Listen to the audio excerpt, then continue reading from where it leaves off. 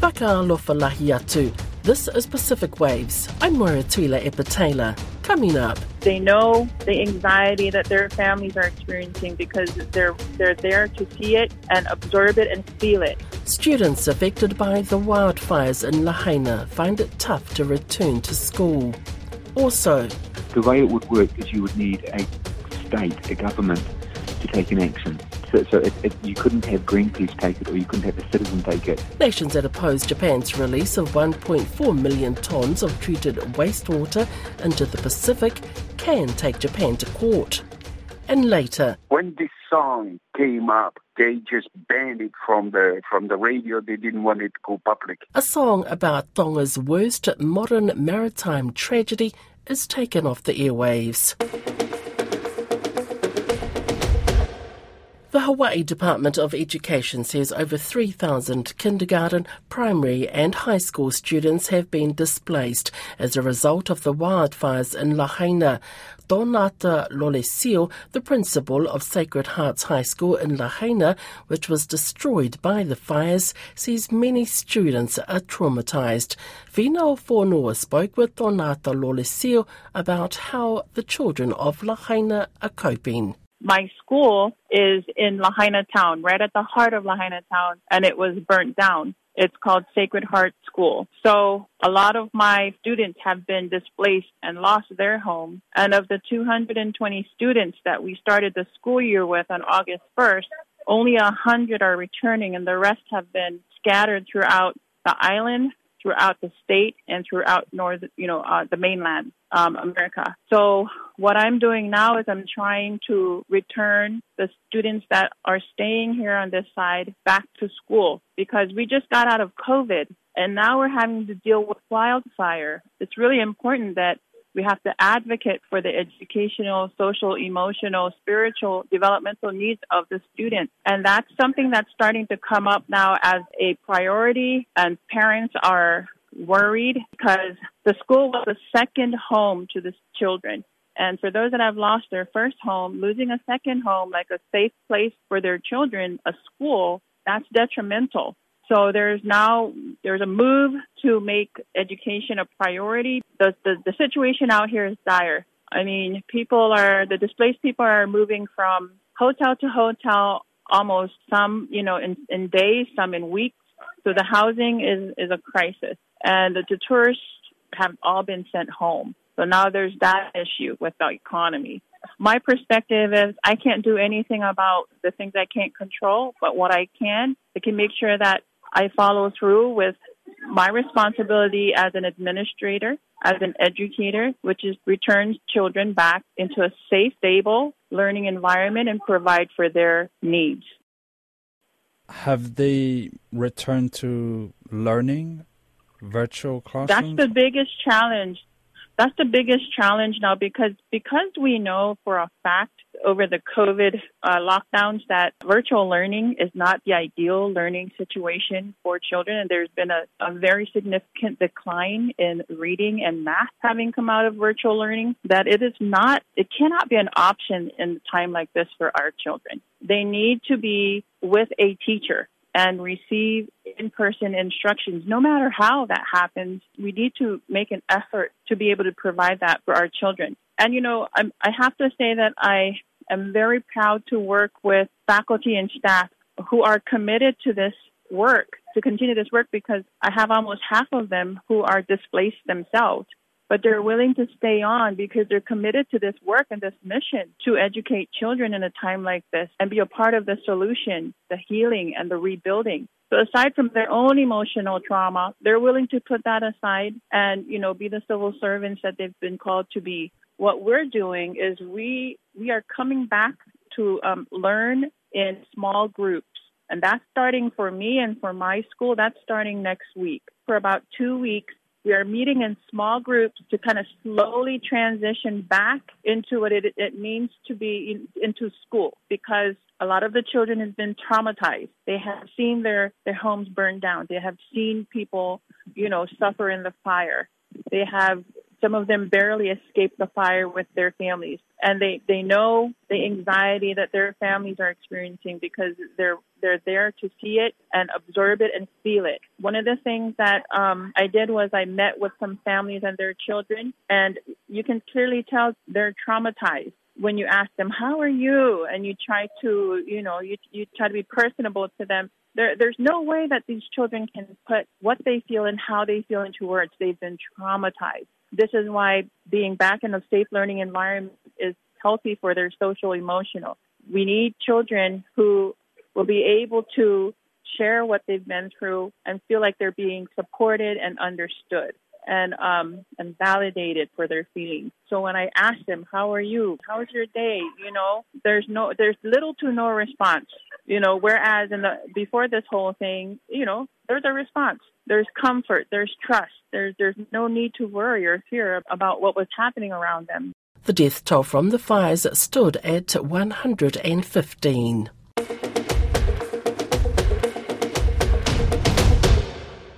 A professor of international law says it's possible for a country to take Japan to court.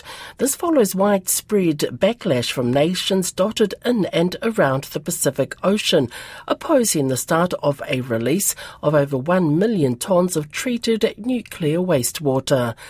Waikato University's Alexander Gillespie told Lydia Lewis the history of law on nuclear waste dumping and releasing is a long one, but an important one. It's quite a long story. It begins after the Second World War, and the countries that had nuclear generating facilities had to dispose of their waste. And between 1945 and 1972, it was common for countries to dispose their nuclear waste into the ocean. And nuclear waste was not just low-level, it was also medium and sometimes high-level nuclear waste. And so there was dumps around the northeast Atlantic and down the eastern seaboard of the United States where countries just threw their waste in pretty terrible situations. In 1972, the international community said no more dumping of high-level or medium-level nuclear waste into the oceans. And then the international community started to slowly create rules over dealing with low-level nuclear waste and when it was or was not permitted. The next change came in 1997, and from that point, it's pretty clear customary policy that nations should not dispose of nuclear waste, even low-level, into the oceans. And so it's taken a long progression to get to this point. But since then, you've had the accident, and you've had a change because they've got to dispose somewhere of this material, this water. International law, the question would be whether there are feasible alternatives before you went to try to dump it into the ocean. I can't tell you whether it's safe or not because I'm not a scientist, but I can tell you that the IAEA has said that it is safe. And the IAEA has got a good reputation and solid scientific processes. So what they're saying is probably correct. And what's being proposed to be put into the ocean is probably a very low risk. Is this, though, modern day dumping? Because the issue here is, and I've just been to a protest where anti-nuclear activists are calling it a dump, and then I've also interviewed the IAEA who says, no, this is a release.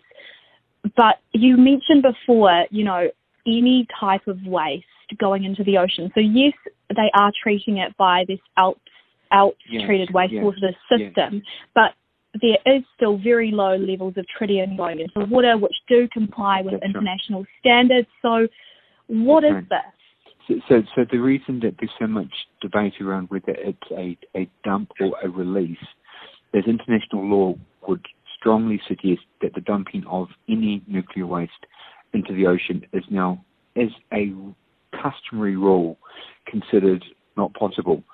But because you can't dump it doesn't mean if you change the terminology to one of release, it may be permissible if it's safe. And so international law would be saying you can't dump. But if it's not a dump, but it's something else like a safety release, then it may be permissible. And so the convention I talked about in 1972 was known as the London Dumping Convention.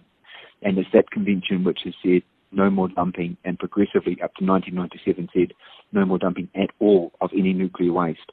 And that's a strong rule now.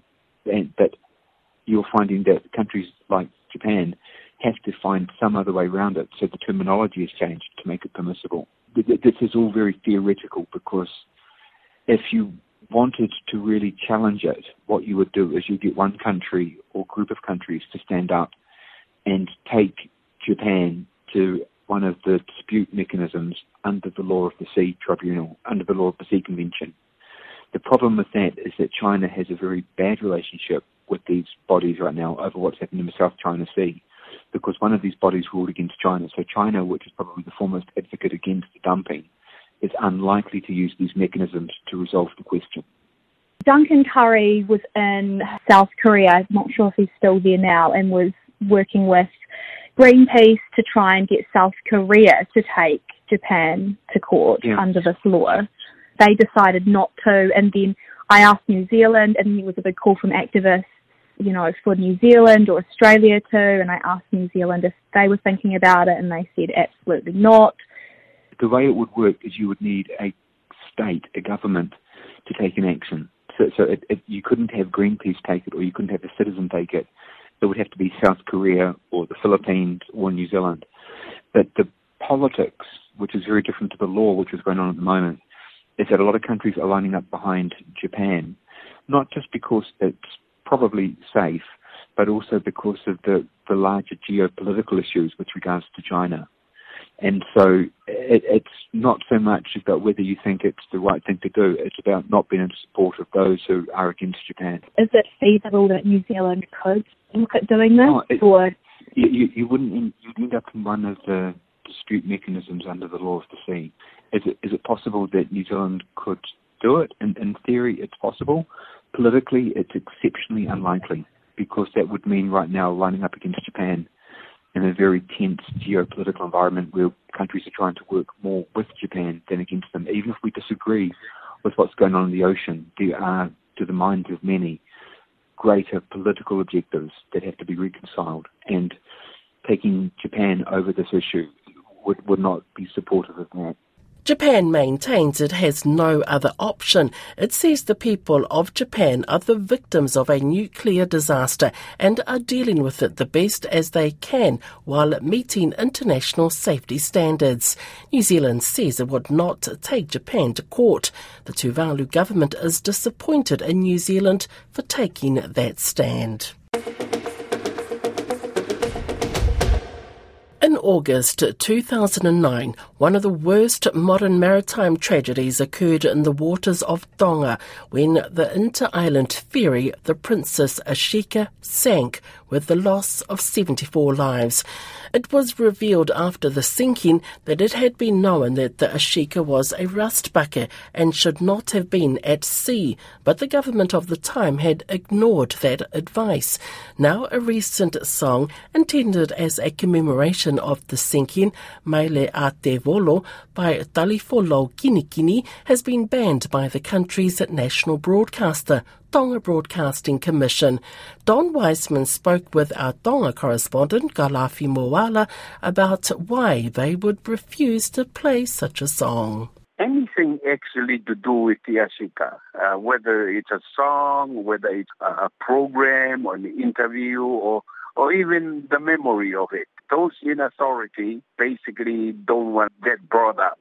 Of course, the Ashika happened in 2010, and it was the worst tragedy that ever happened in Tonga. When you think it's 74 people died, and you put it in a scale of 100,000 population, when you shifted thinking from a New Zealand viewpoint, and that's a lot of people compared to a population of 5 million, and what the percentage of those that have passed away. But the issue with Ashika, it has been proven without any doubt that the decision to purchase the ship was just a very bad, wrong decision. Because they were warned not to purchase the ship, the government was. And there was a report from the Marine Department, official report in Fiji, that the ship was not suitable to sail. And yet the Tongan government and the Prime Minister, Lord Sevele, went ahead and purchased it. So it was a tragedy or an accident that shouldn't have happened. And since it happened, not only the government since then and the institutions like the Tonga Broadcasting Commission have been pretty sensitive concerning the story of the Ashika to be brought up again. And so when this song came up, they just banned it from the radio. They didn't want it to go public. And yet it's the issue that most people in Tonga still think about, and it has never been resolved as far as the government coming forth and apologizing and doing something that will provide a redemptive justice to the situation. I know there was an inquiry, but what was the outcome of that? I mean, did people lose their jobs, or were politicians smacked over the hand? What actually happened? Yeah, what happened is the people who were not the decision makers were the people that actually caught the punishment. For example, the captain of the ship, he lost his job. And there was also the chairman of the board that had to do with decision making on the ship, also were temporarily put aside. But the actual decision makers, from the prime minister, from those that said, let's purchase the ship and insisted on it, were never really examined. So it was a very incomplete commission of inquiry, and those that actually were responsible for the Ashika never really encountered and brought to justice. It was wrong to begin with, and it's still wrong, but there have never been any accounting for that wrong decision. So that's why it continues to become a very sensitive area publicly here in Tonga. And like you had mentioned, here is just a song that brings up the memory of the Ashika. They wouldn't play it on government radio. What about the other radio stations? Are they playing the song? The other radio stations are free to play them. Yeah, it's just that obviously there's a fear, of course, that if they do that, they would lose maybe government advertising and government commercials and all of that. But yeah, the song is being played by other stations. And that's Pacific Waves for today. Don't forget, you can listen back on rnzi.com/programs. We're also on Apple, Spotify and iHeart Radio podcasts. Whakaua lahi from the team here at RNZ Pacific.